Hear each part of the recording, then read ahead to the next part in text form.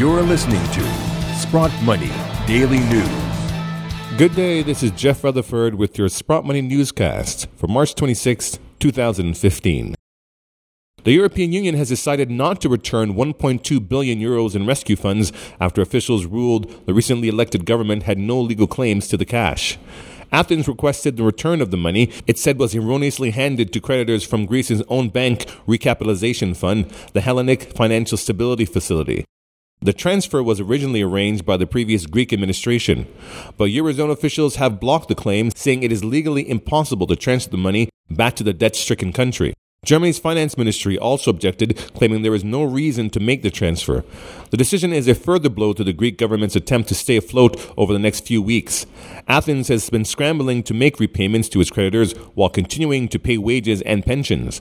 The government now faces another 2.4 billion euro cash squeeze in April, including a 450 million euro loan repayment to the IMF on April 9th.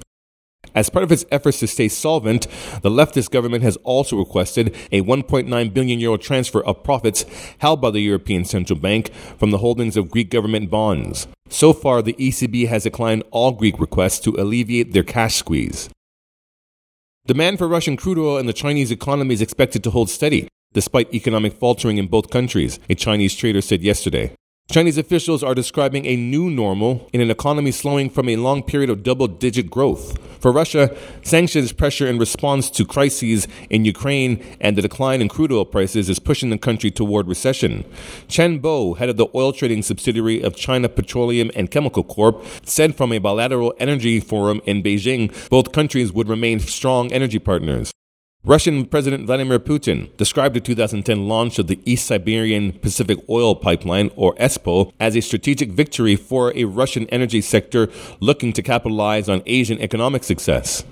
The Chinese trader said oil demand was expanding and more volumes were expected through the ESPO pipeline.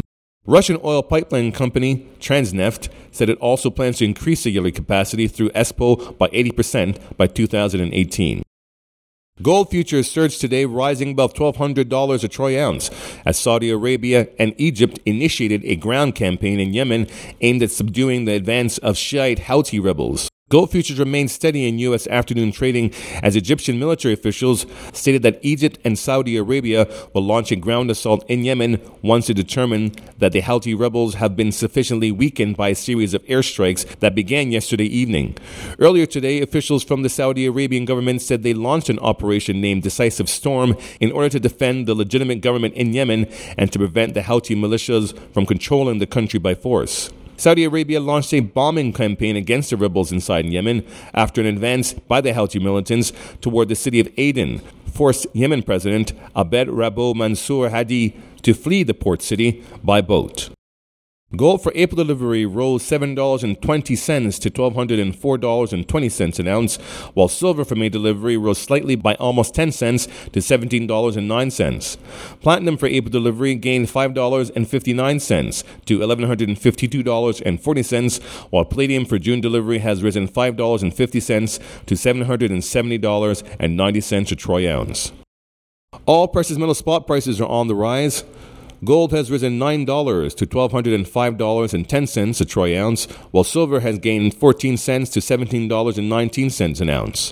Platinum has gained $9 to $1,155, while palladium has gone up $6 to $774 a troy ounce.